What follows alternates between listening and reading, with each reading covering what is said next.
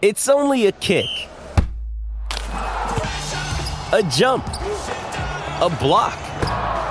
It's only a serve. It's only a tackle, a run. It's only for the fans. After all, it's only pressure. You got this. Adidas.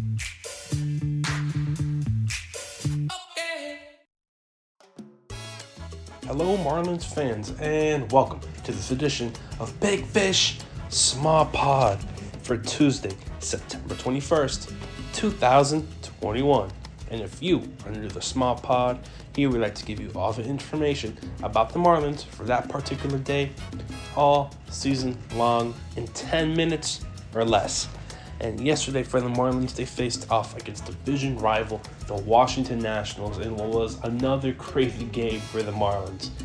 And it was a pitching matchup going into that game one to really keep an eye out for, as the Marlins brought out Jesus Luzardo, who went up against Marlins killer Eric Fedde. Fedde has just been insane against the Marlins this season. You know, against every other team, his ERA is not the best. It's anywhere between 5 and 6. But when he faces the Marlins, he becomes an Max Scherzer for the Nationals.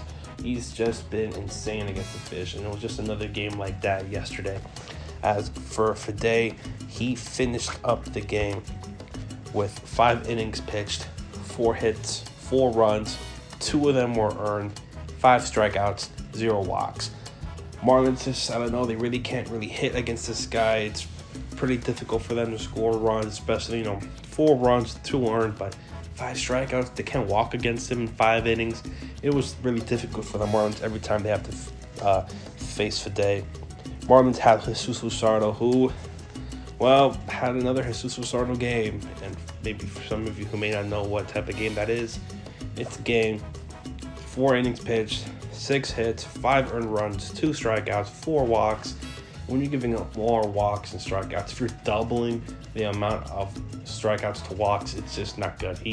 4 walks, 2 strikeouts is not something you want to see from a guy who you traded for and gave away, Starling Marte, who's just been one of the best players all around in baseball this season, stealing bases, hitting for average. He's had a really great year, and just, you trade that away as a leader and you get someone, Jesus Luzardo has his good qualities, but man, those bad ones really outshine the good. And when you see Jesus Luzardo, it makes you wonder if he's a better fit for maybe a reliever role or maybe even a closer. You could bring out someone like Luzardo, have him close would be really good. Kind of like the Marlins did with Zach Thompson, going from a starter to a reliever. Even though he kind of did both in the minors, he's really shined in the reliever role. It's not been bad. He's been pretty good. But for this game, it started out just in the first inning. Marlins were down, as we're down early. After the first inning, it was 2-0 after a Keeper Ruiz single. Brought in Juan Soto, brought in Lane Thomas. Lane Thomas went on to hit his 6th home run of the year in the top of the second. But then we get to the third. This is where things get interesting, as Jazz Chisholm hit a home run to right field. And then we got a Jesus Sanchez home run, his 13th on the year.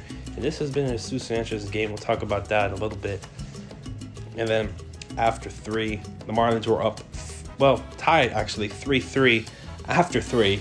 As it's just one of those games back and forth, especially between these two teams. And then you mentioned about Jesus Sanchez. Jesus Sanchez had an incredible catch. Sanchez, he caught it with his bare hand. He overran it and caught it with his bare hand. You've got to be kidding me. That's not how it works. Look at this. It's Kevin Mitchell all over again. Are you kidding me? Yeah, he did. He overran the baseball, and the only thing he could do was stick his bare hand up to make the catch, and he did. Look, Bob, no glove. It was an insane catch. This catch has been on ESPN. It's been on Bleacher Report. It's just all over Twitter. It's probably one of the best catches by the Marlins this season. Maybe even in the last couple of years. It's just incredible when someone catches it barehanded. Because that must hurt. You have the glove in bare hand. Just incredible by Jesus Sanchez. He had himself a game. But if we go back to this game, another score, Keeper Ruiz had another single, scoring 2. Luis Garcia hit a home run, and then after 5, it was not looking great for the Marlins, as after the top of the 5th, it was 6-3, but who comes? Jazz Chisholm. He hits his 17th home run of the year, a 2-home-run game, and has just been incredible.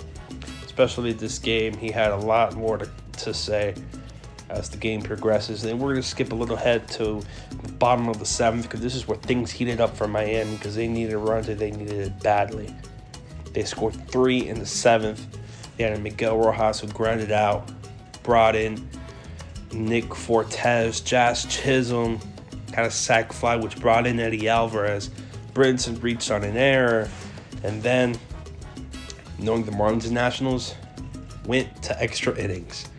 And it was just incredible. It was 7-7. It was a hitters matchup that combined in total for 20 hits on this game. And then when we get to the 10th, who else? It's his game. Jazz Chisholm scored off a wild pitch.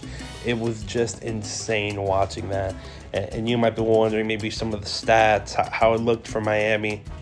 Well, really great games coming.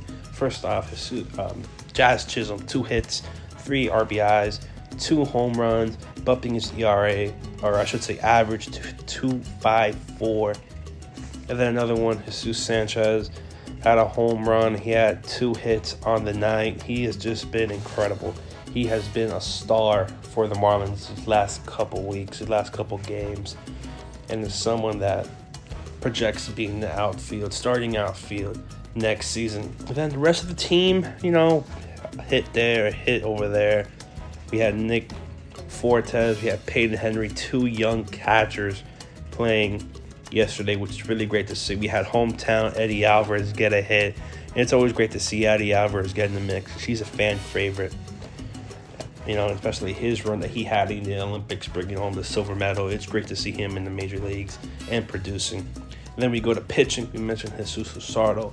Zach Pop pitched 2 innings, gave up 3 hits, 1 earned run, 1 walk, but kept it minimal. Zach Thompson had a whole 1 stat line, 1 hit, 1 earned run, 1 strikeout, 1 walk. And then Richard Bleier did good for his amount of time there. And then Anthony Bender for 1 1/3 inning, gave up 1 hit, 1 strikeout, perfect. And then to end it was Dylan Floro, gave up 1 hit. And the Marlins did play really good yesterday, especially when you could tie up the game, take it to extras, and it's just something that the Marlins need, And with this win, it's the most wins in this whole ownership since Jeter and company took over. 64 wins, the most in this regime, which maybe doesn't say a lot. When you see 64 wins, that's not something that you want to be proud of. But maybe, hey, it's something to look forward to. Maybe 64, maybe next year it's 84, 94, maybe.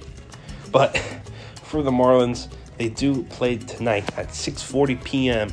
and back at it again with a Rogers and Rogers matchup. It's Trevor Rogers versus Josh Rogers. Definitely a game to watch at 6:40 p.m. as it will be the second game in the matchup between the Washington Nationals and the Miami Marlins. That does it for me. But before you go, make sure to like, share, and subscribe to wherever you get the Small Pod. And do remember this, always go fish.